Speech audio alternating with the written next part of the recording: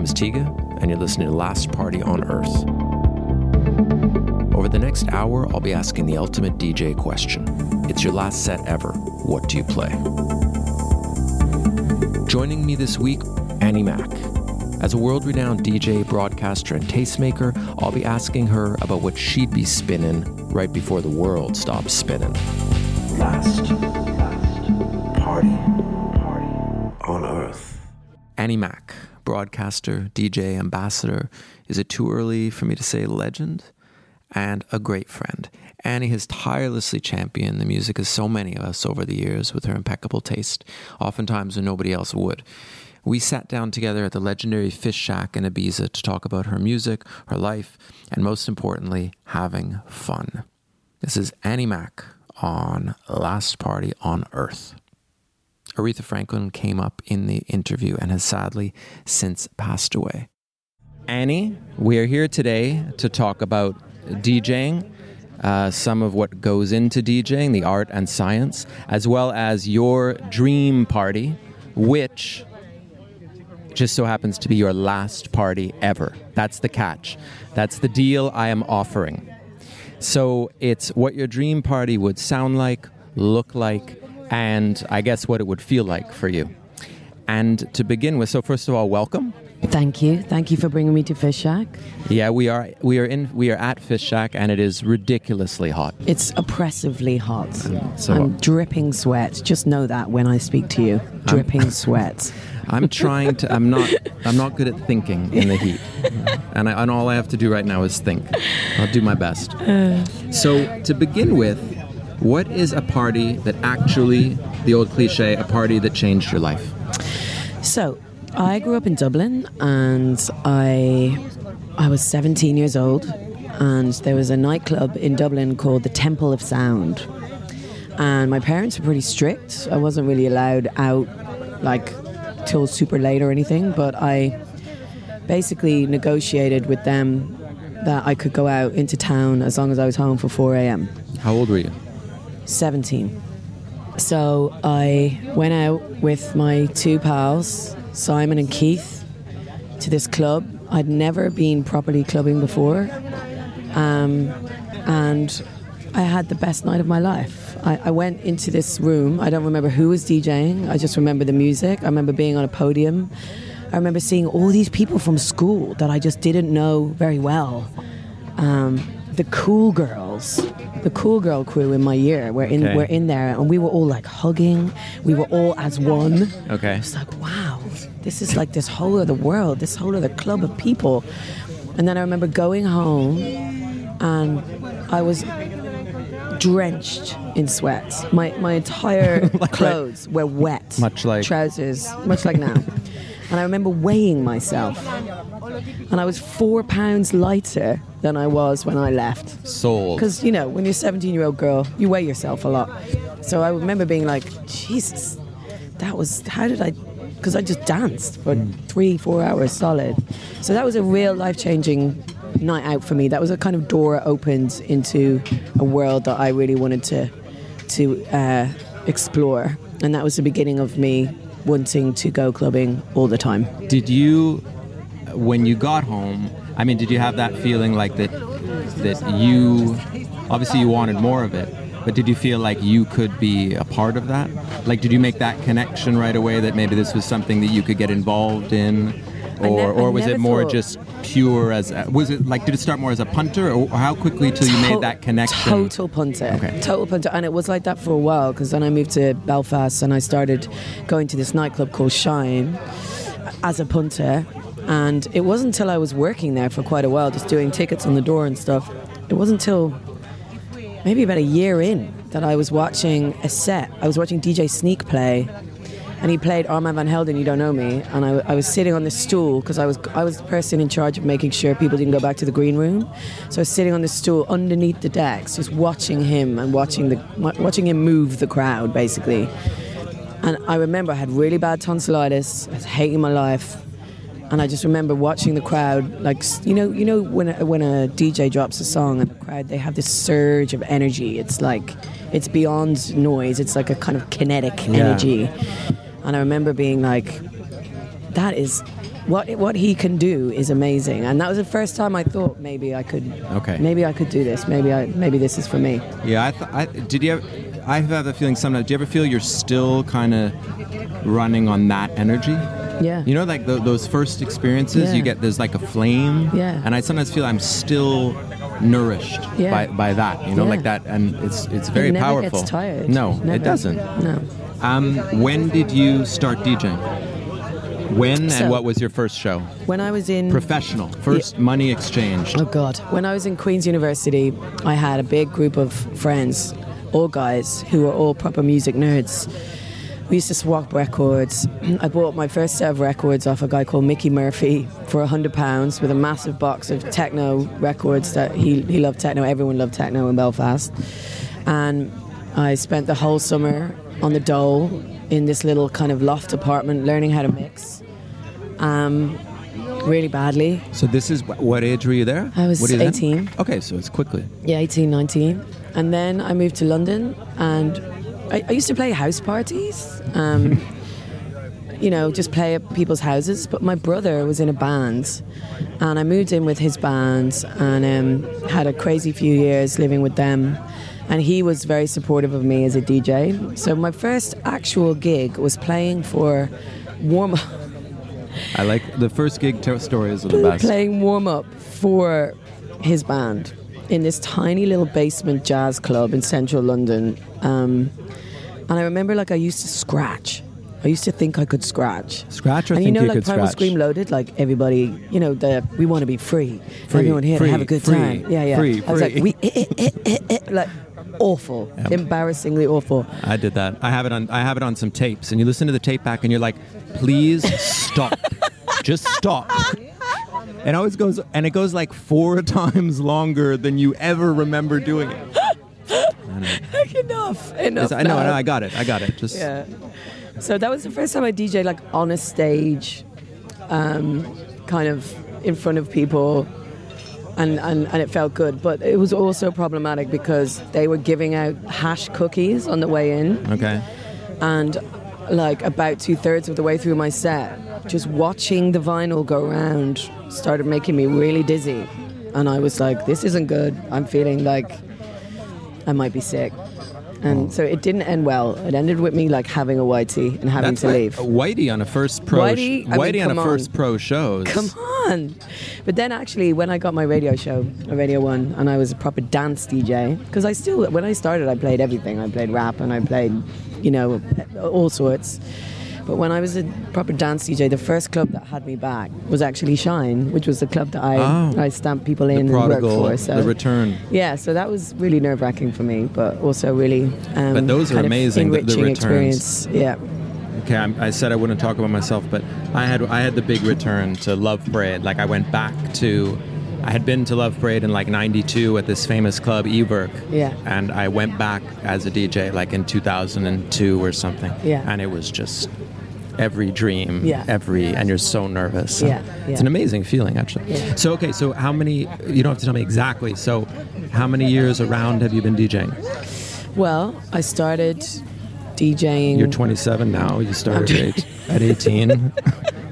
That's what is that? I'd say it's been, but since I've been DJing professionally, you know, as a dance music DJ, it's been about 14 years.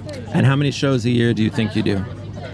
Or It's got around? progressively less. So when I started, I gigged hard and I traveled hard and I toured hard. But now I do not a lot of shows at all. I don't know, maybe like, I couldn't even tell you. 30 shows, 40 shows, not a lot. Okay, so you've still done over 1,000 shows. Oh, yeah. Okay. Yeah, I did a lot back in the day, yeah. So so this is going to be your last party ever. You're going to kiss goodbye 15 years and 1,500 shows and all the records and the record shopping and the selection and the choices for one. This is the hardest thing. I know, it's brutal. It's so brutal. This is for one big magical set. So let's start with the music. What is your opening track? So my opening track is Donna Summer, Dim All the Lights, the 12-inch version. There's many reasons for it. I'll tell you the first time I heard it. I actually heard it in Ibiza, in a club called Amnesia. it was a Radio 1 broadcast, and Zane Lowe had been DJing. And Zane Lowe's got this kind of fast and furious style of DJing, like scratching and shouting on the mic and like all like really dynamic. And Justice came on after him, and they just kind of stepped forward, and the room was rammed. And they had their cigarettes and their leather jackets, and they were so kind of cool, nonchalant, whatever. Skinny, cool guys. And just pressed play on this disco record that sounded so vastly different from everything Zayn had been playing, which is kind of like, you know, the kind of bro step years. You know, there's a lot of kind of gnarly, abrasive music, and then they just came on with this, and the whole club just stopped. No one knew what to do because it's got this big, long intro. You know, she's singing, she's kind of setting up the scene, and then it slowly starts to kick in. And it's kind of a statement of intent, you know. It's her singing about the fact that we're going to have a great time tonight. We're going to have a party. It's time to dim the lights. We're going to forget about everything, and we're going in together. So I loved the lyrics of it, but most of all, I loved the absolute fearlessness of them. Yeah. And that's what I respect the most in DJing, is a DJ who just doesn't care and can play something with the kind of confidence to know that it's a good record and not care. And the room did clear. Everyone was like, what's going on? And then slowly it filled up again. But I remember thinking, this is so cool. This is so cool. And from then on, I've always loved that record. I actually didn't know that record. Do you like it? I do like it, and it's interesting. There's a few talking points. Okay. Well, first of all, I'm happy you brought up Justice and that feeling, because that, I guess, confidence, you said fearlessness, or the confidence, it seems to be such a critical part of DJing, like maybe the most important thing, you know, and conviction. And I don't know if people, you know, this is part of why I'm interested in talking to DJs about this, because I don't know if people out there in the crowd understand how much DJs wrestle with that. You know, like I think with that it isn't always automatic, and it isn't so easy, and that you do have records you love that for some reason you're hesitant about playing, and you are unsure sometimes of the circumstances, and I know I struggle with it, and I have a feeling everybody does, you know. So just, how important that confidence is and how it makes the difference. How would you rank yourself in terms of... In my fearlessness levels? Yes. But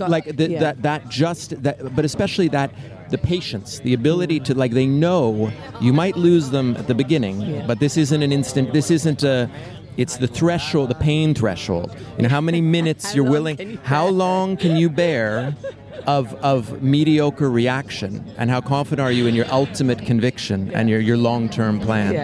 Well, I've had such a strange DJ career, because I became this kind of main stage festival DJ.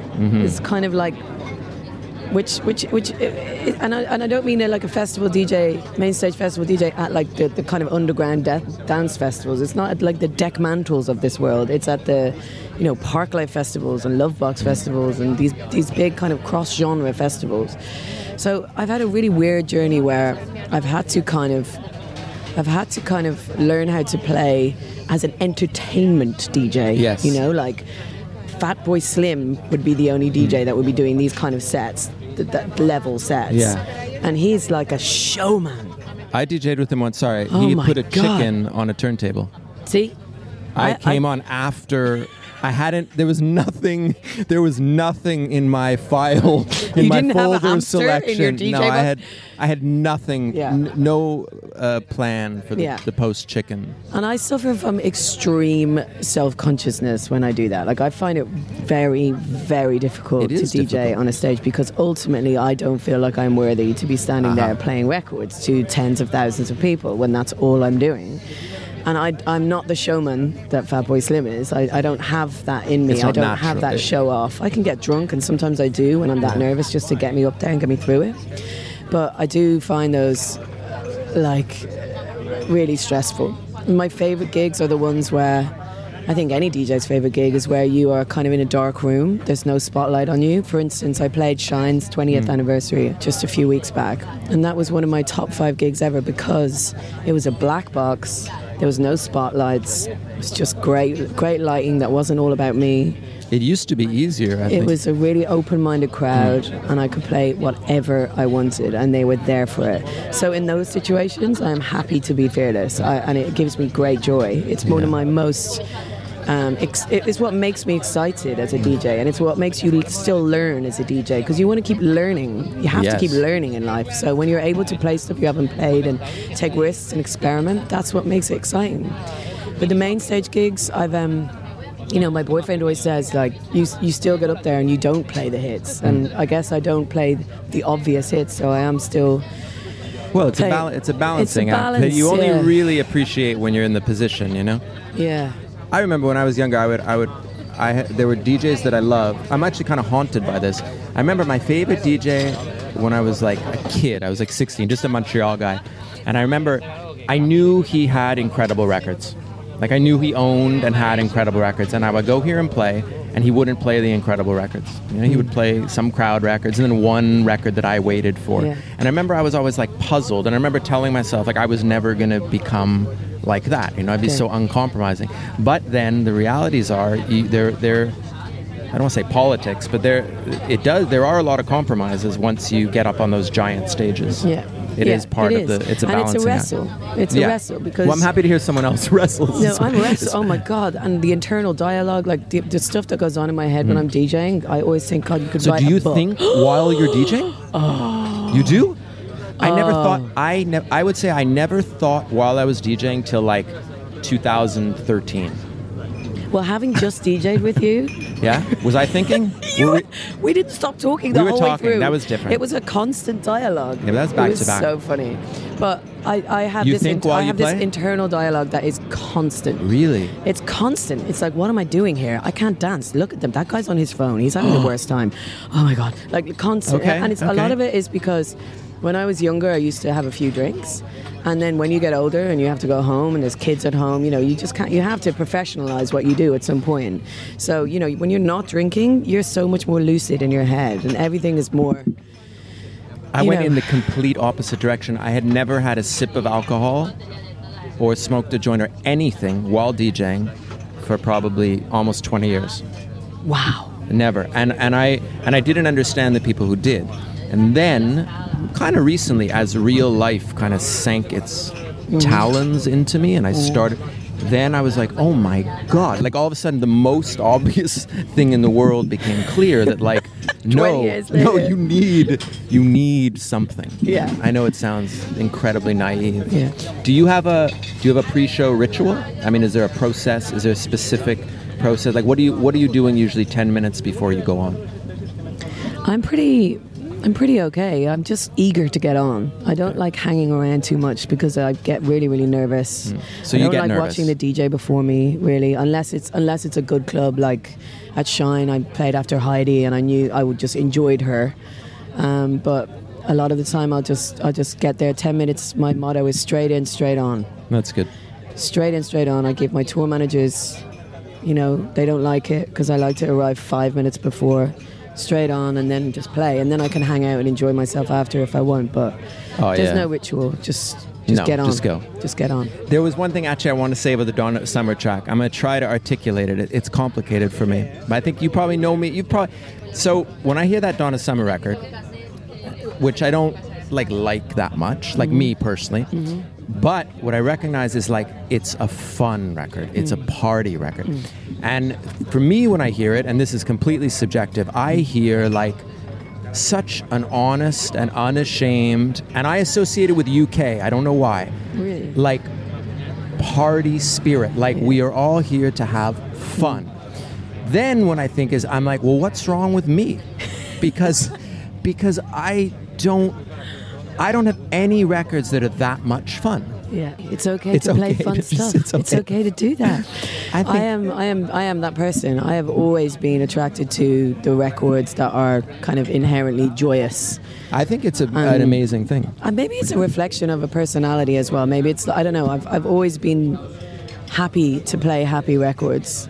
Or records I'm very emotive, you know, records that You know, like the one I'm picking as my last record tonight. The ones that have, you know, chord sequences that make you want to like break down and cry. Yeah. Those ones, you know. It's like maybe I just like feeling a music that evokes emotions in you like Definitely. That. Oh, I need to work on it a little bit. So let's get to your peak time selection. Okay. So you've got the party, your dream party, it's going, and you've led the people to the mountaintop, and now... Well, I mean, this was the hardest one because these are impossible. Do you it's pick something new? Question. Do you pick, like, it's just so hard. But I was just kind of looking through my playlists and stuff, and I picked Prince and Controversy, the long version with the Lord's Prayer in the middle. And I think that's one of, like, it's a very, very tough track. It's a slamming track, you know. It's like, it's a fucking techno record. It's the best record. It's unbelievable. It's so sexy. It's again, just what he's saying about... everyone should be rude. There should be no rules. There should be no black and white. It's just the most kind of incredible message of like, fuck religion, fuck the rules, be you, be what you want to be. It's Prince. It's everything about Prince in one song.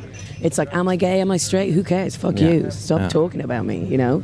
And also just the music. It's so, it's just kind of raw energy, you know. There's quite simple, the song's not loads going on, but it's like a dance record. It's just hypnotic. I have to say, I mean, it's one of my all-time... I was so happy when I saw it on the list. It's like, it's not only one of my all-time favorite records, but everything you said was perfect, because it is essentially a techno record. Yeah. It's a stripped-down record. Yeah. There's nothing in that record that doesn't have to be there. Yeah. There's nothing superfluous. It's just...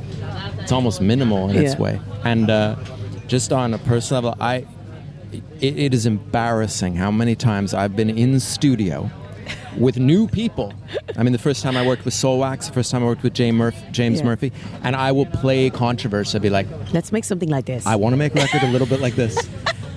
And but the interesting thing about Controversy, every time, it's funny because musos don't like Controversy. Like a lot of people, I mean, I won't say don't like, but I've heard a lot of people push back because it's quite simple. Yeah. And I think the people that love Controversy, it is really a dance record. It shows that you're really, it's like a dance music record. Anyway, it's just it's an unbelievably good choice. Yeah, thank you. I'd like to be at that party. Good. Okay, so I had asked what a secret record that you've been saving. You know, something that you haven't played or you think, you know, and the reason I put that question is because that's something I wrestle with a lot. I have records. I played a record the other day that I've been saving for 23 years. Why do you save your records? Okay, so on the surface level, it's quite a simple question. You answered, and I loved your answer, which is that, you know, in broadcasting and how you DJ, that you're essentially about sharing. My whole ethos is to be a conduit and share. So what we're really talking about here is generosity, right? What we're talking about But it's also DJ culture, because there's a big culture within DJing of that's your weapon. That's Well, having that's those how secret I grew up. I grew up with putting markers and stickers on your records. You would never, which worked well with me because I think I was also a bit of a selfish character. I was a bit like that anyway. Yeah. But I'm very intrigued because I've started a thing. It fits in with what you said. I mean, I have two questions really. One is, why specifically that record? Why? Because you said, you know, you hadn't played it, or maybe not as much as you'd like to. So I think to touch, so people understand the process of when you do hold back from a record you love. What is it? Why don't you play the record more? Well, it'll be a totally different reason for me than it is for everyone else, because as I said, it's, you know, I know in DJ culture, the more records that you have that other people don't, that means the more kind of arsenal you have. You know, it's kind of like it's your calling card. You want people to be like hearing your records and not knowing what you're playing and being like, what the fuck is she what playing? Is that? What is that? So because my job is to broadcast music to everyone every week and to essentially share music, I have got the opposite ethos of that, which is like, I just want to get it out. Yeah. And that's my favorite bit of what I do, is playing stuff to people that haven't heard it. I think in general, though, the world really caught up to that, though, because that ethos of not sharing something seems to have almost vanished. Yeah. I mean, in general. Yeah. So, and I think, again, it's how, music consumption has changed as well. You know, when you had a record and there was only 100 of them made, then no one else could get that record. Now it's different. I had Da Funk, remember? I had Da Funk. white label, one of like 5 in North America my God. for 3 weeks. It was like the best 3 weeks of my life. For 3 weeks, I was like I was a genuine contender for 3 weeks. So yeah, the record I picked is more not a record. I mean, it's not a super secret record. People who know it will know it, but it's more just a record that I haven't played that I would kind of love to play. But for example, I mean, just specifically that one. Why haven't you played it? I feel like Pevin crowd? Everett is a guy who is still very much a secret. Obviously, you know, a lot of people will know about Pevin Everett because of Roy Davis Jr., Gabrielle mainly, but I think that he's still essentially a well-kept secret in the world of dance music. I didn't know his name. You didn't? No. He's incredible singer, pianist, and all-time like Chicago artist, and yeah, I just love his voice so much. So Roy Davis Jr. was my introduction to him, and then I went and discovered a bit more, and there's a tune called Put Your Back Into It, Quentin Harris re-edit, which I think is from 2007, and I love it. It's just that it's very UK sounding to me, that kind of soulful, kind of steppy house, really warm, super warm, and obviously his voice is amazing. So I just haven't played it because, well, I've never played it out, and I'd like to play it out, and someday I will. Now we come, Annie, to the end of the night. I have a feeling you, like me, having grown up like with those early powerful club experiences, you really, I mean, the end of the night is really what it's kind of about. And the closing record is reserved for like a whole different category of records. There's only certain records that can live up to that moment, right? At a great party, a closing record, there's a handful. I mean, there's certain kinds of records that have what it takes. Tell me a little bit. You're allowed 2 closing records, and they're so it's extremely very different. special. It's a special honor. You're allowed 2. I know you struggled with it, so tell me about the records you're picking to close this final party, potentially the last record you ever play in your life. So, the first record is DJ Rolando, Knights of the Jaguar, and that was the record for me that was my education and kind of epiphanal moment about learning about techno music. It was like, I get it. It clicked completely for me. And I heard it at Shine, again, when I was in my late teens. And for me, it's what I was saying about a music that can, you know, move you in profound ways. So simple, but also so complex in terms of the arrangements within it, but the strings, just the overall sound of those records are so kind of warm, and the strings just every time get me.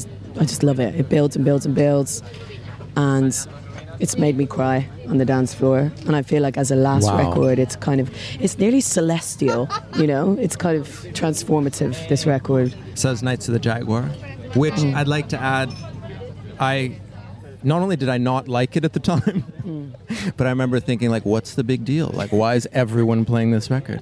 Which puts me... I always struggled with Detroit records, but I think I was just immature. Yeah. Like, actually immature. So you struggled with Detroit records in general? Yeah. Just records from Detroit? Yes. Well, it wasn't like... I wasn't singling them out, but the things that we now think of... I mean, not now. The things that they are... Like... The strings in general, I struggle with strings. I just don't like strings generally. No, I know. I know it puts me... I've had fights with all my friends. I mean, I know I'm wrong, kind of.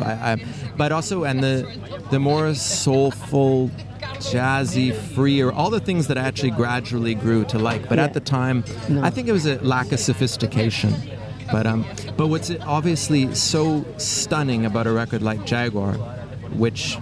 And especially like people who've never, you know, if you haven't, once you get in a studio and you try to make a record, like an instrumental record especially, to make a record that can make somebody cry, like to have that impact, but without any, I mean, it's got a hook, obviously, but without, it doesn't resort to any of the easy ways to do it. And it's so, and that's like really the beauty of dance music, you know? Like really, really it is. That's what I meant in that it's like learning what the power of dance music, what it can do.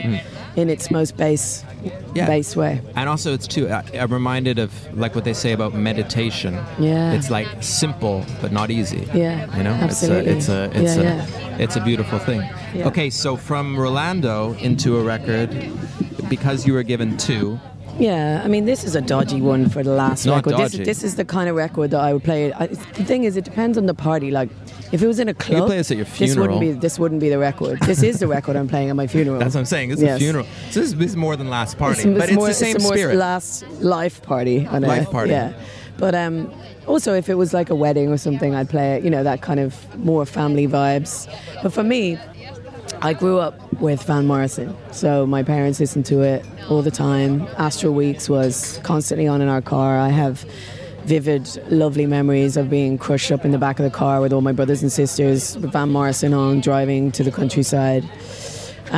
So it's kind of been a permanent voice. He's been a permanent voice in my house.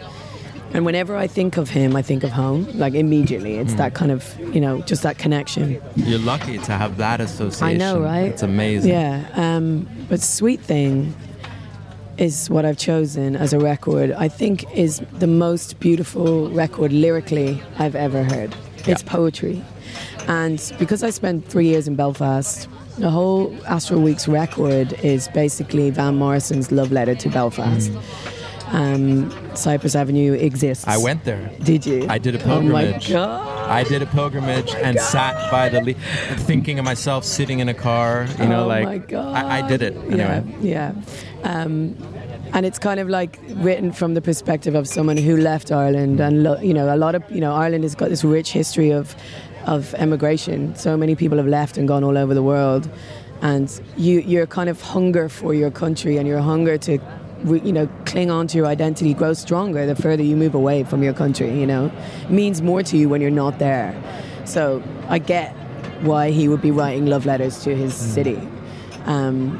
And yeah, so this song, Well, it's just like it's, you know, it's weirdly, I was thinking there's a weird similarity between both the Knights of the Jaguar record and this, because they're both celestial. Like Van Morrison it borders on the divine. It's like it's transcendental. There's no kind of, the music is so complex, the arrangements are so complex, I don't understand them.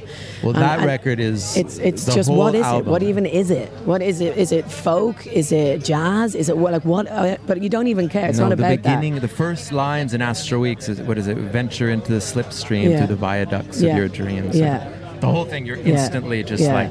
And the lyrics of Sweet Thing, which is like, and I shall drive my chariot down your streets and cry. Yeah, it's me, I'm dynamite, and I don't know why. And you shall take me in your arms again, and I will never grow so old again. It's just like, it's the most beautiful words, the most beautiful song, and also for me, the personal connection. So if there could be any music for me, the last piece of music I hear on earth, I would happily close my eyes and die to this song. I think it's the greatest choice ever. You want to see something crazy? Yeah. Look what I had written in my notes to tell you the same line that you just quoted me. I thought if I ever got a tattoo, that would be it. I also like one that I've always wanted was ecstasy surrounds you, this time she's found you. Where's that? Is that a Van lyric? Yeah. No way. Yeah. Sick. So that was Sweet Thing by Van Morrison. Now I mean, you described it perfectly, so I don't really have much to add, except that coincidentally, and this doesn't happen all the time with guests, I mean, it is one of my absolute favorite songs, and it's me and my wife's like dream song together. And I came really, really late to Astral Weeks. She introduced it to me, and I mean, I've listened to it probably 1,000 times since then, and it's one of the few, I mean, there's I don't even know what you can compare it to, ones where it is like divine. It's almost like a prayer, you know, you just, every time you listen, only maybe Leonard Cohen for me is a bit like that as well, where it's just you listen to it almost over and over, you always find something different. And do you want to, so the craziest thing in the world is, I mean, this is just for perspective, he was 23. Yeah, he's 1968. 23 years old. I always think about that, you know, when like a young techno guy like comes up and everyone's like, yo, I'm like... Van Morrison, guys. Just 23. Van Morrison. Think about that. And my God. he's so Irish in that way. Like, he's so humble. He doesn't, people consider it a classic record. He kind of shrugs it off. Oh my God, he's incredible. Every time I go to Ireland, for years, every time I've been playing in Ireland, I have those chauffeurs from that Divine. You know that it's like a chauffeur company there. Okay. Divine. I guess it's like I don't know, know some it. old rock. They've been Yeah. doing all the big shows for years, so and I always get the same drivers over a period of 10 years, and so all I do is milk them for stories about Van, they have stories about Leonard. They have all these guys that they're always driving, and I always get these. And I don't know. I mean, Van, you get some pretty good stories, but it's an unbelievable choice, and wow. So I have a couple more things about. I mean, that's the music, and now your dream party. Yeah. Now, what does this dream party actually look like? Is it outdoors, indoors? It's outdoors. Yeah. It's definitely outdoors. I'm not really, I recently got married, and one of the actual reasons I got married was so that I could have everyone I love in one room to have a party. That for me was the incentive. And it's probably the only chance in my whole life I'll get all those people in one room. And I think it probably was my dream party, because my best friend, who's not a DJ, DJ'd. There was no big names. There was just her playing all my favorite records. But also all the people that were there were very different people. There was all my family from Ireland. There was all my husband's family from Sheffield, and then all of our mutual friends from London. And there was a first dance to Stevie Wonder, who's my favorite artist of all time. Really? Yeah. Then there Which was... song? Oh my God, why can't I think? All I Do. Okay. All I Do. Then there was a Ceilidh. A what? A Ceilidh. What's that? It's an Irish traditional... Ceilidh is a Gaelic word for dance. Okay.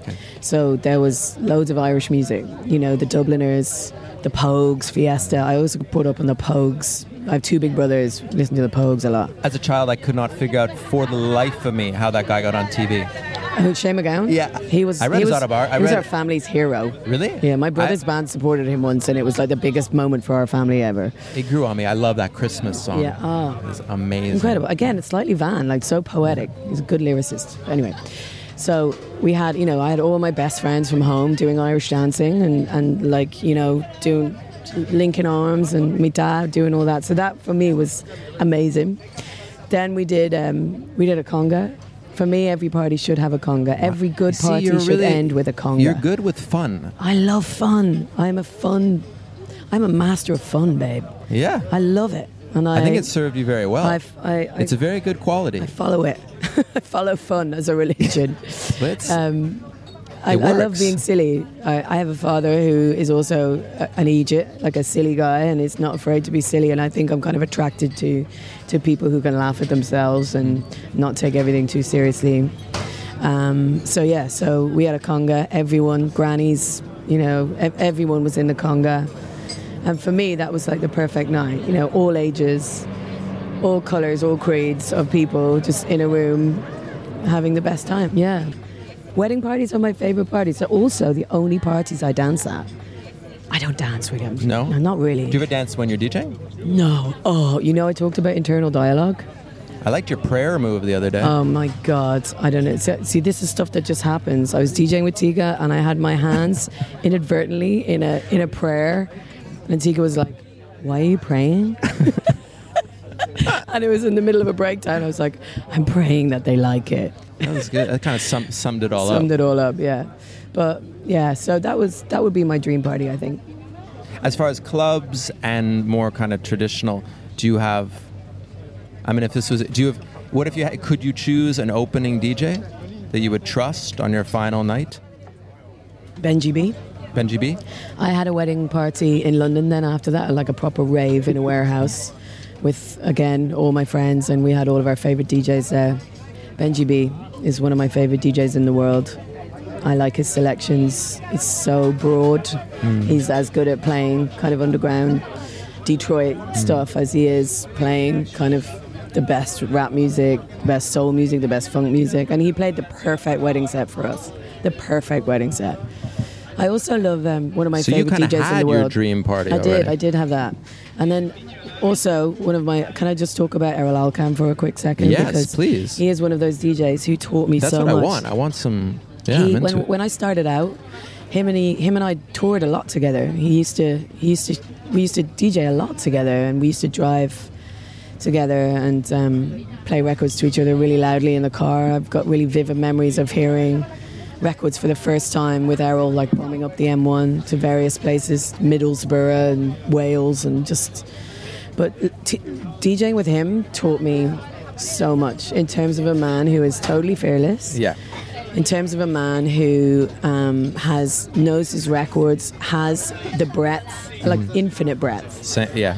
I remember when I first saw his CD folders, I was like, insane. I couldn't believe he had like a whole book for the Smiths. Yeah. I had like 2 Smiths tracks, and I thought I was. Yeah. No, insane. And we'll drop any. You never know what's around the corner when you watch him play. But also, he was kind of, for me, the first, before you had Diplo shirtless, on a table, you had Errol, standing there, shaking his CDJ in the air. No, it is true. He was a showman. He was one of the first people who brought, I guess, it's an oversimplification, but the rock. Yeah. A bit of that rock before the Freddie Mercury to the stage. He brought the rock, even with the jackets and the little T-shirts and the skinny jeans. But also the drama. So he was always the guy who would have his eyes on the lighting guy and be like, lights down now, shouting people, put the lights down now, make them green, tuck them up. And I would be like, what? And then you see the effect. And now, of course, he does these gigs where he's fully in charge of the lighting as well as the music, which makes total sense that he's got to that point. But yeah, he taught me a lot. I feel like I learned a lot from him. He was a big influence on a lot of us. What about you are given for your dream party / last party, you are given a VIP ticket to invite one person, any person, to attend. I mean, famous person, alive, dead, anybody. Somebody that you would just, for whatever reason, you'd like to be at your party. Stevie Wonder. Stevie Wonder? Yeah, he can come. He can just be in the booth. That's possible, by the way. Shaking his head. Yeah. He could be loving it. That's doable. Can you imagine what a wonderful vibe he would bring? Yeah. I mean, can you imagine? Yeah, Stevie in the booth. Yes. Maybe he could get out his harmonica. Come on. Can you imagine? It would be mind-blowing. Yeah. I just think he's one of those people he's just magic. He's a magic person. Yeah. He's beyond human. He's beyond that's for sure. flesh and blood.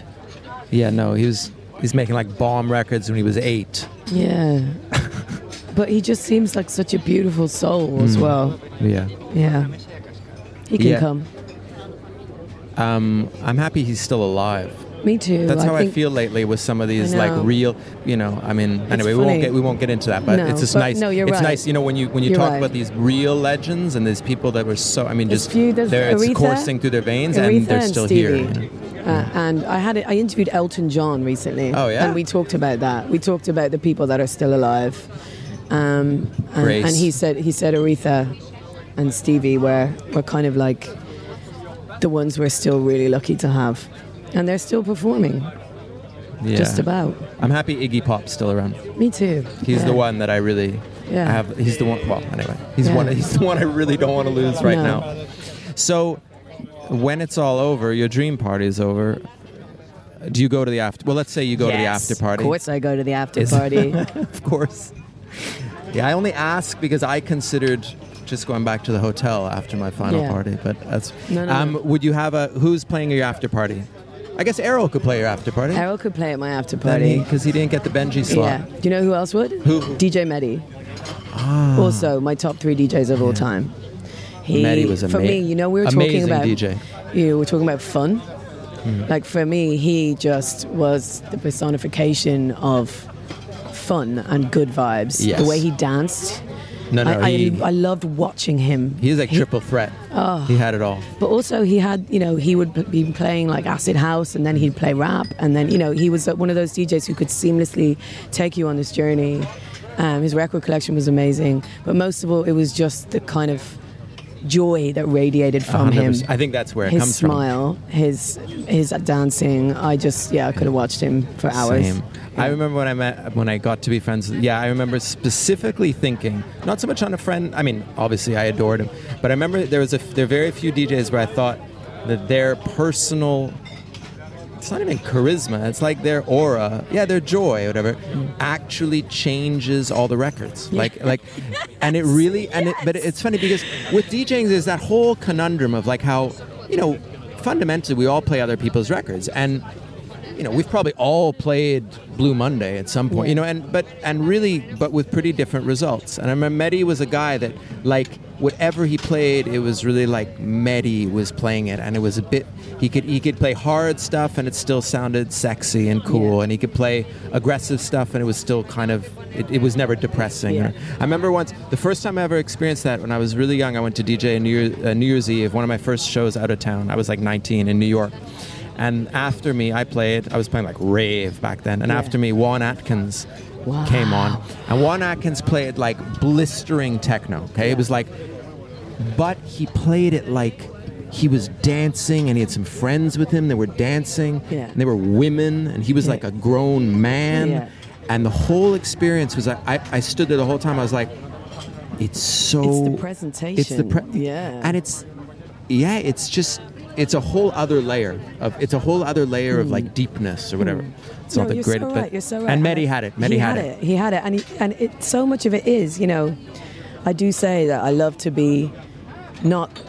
Maybe because I've been so exposed as a DJ on main stages and stuff, my favorite thing is to be in a dark room. But I do think that having a DJ that radiates joy and looks like they are enjoying the music changes your experience of the music. 100%. Yeah. I think that's also the challenge as you move further and further in your career, as you find yourself with more parties or bigger parties, is really maintaining that. If you can maintain that. Less, more sober, less on a level than your crowd. It's kind of, it's the only thing you always have is the music, which is why it's so important that you have to play the music that you love. Because if you compromise and please the crowd all the time, then you're miserable.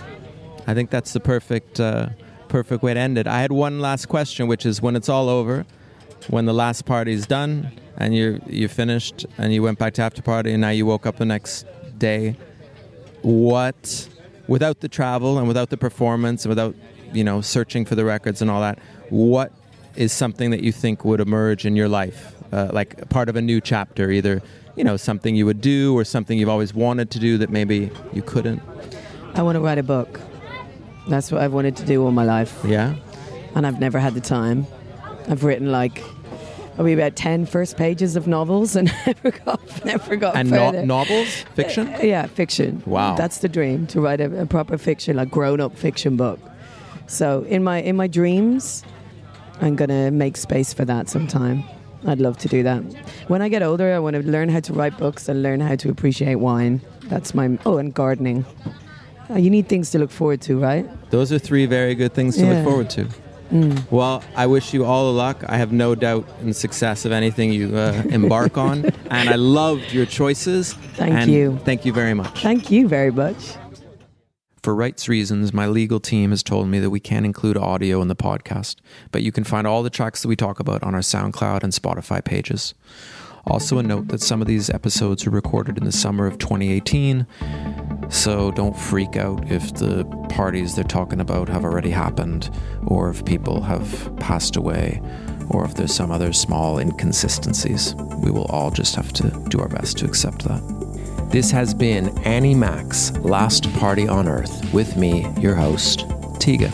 You know you're going to want to join me the next time when I'll be joined by Pete Tong. Last Party.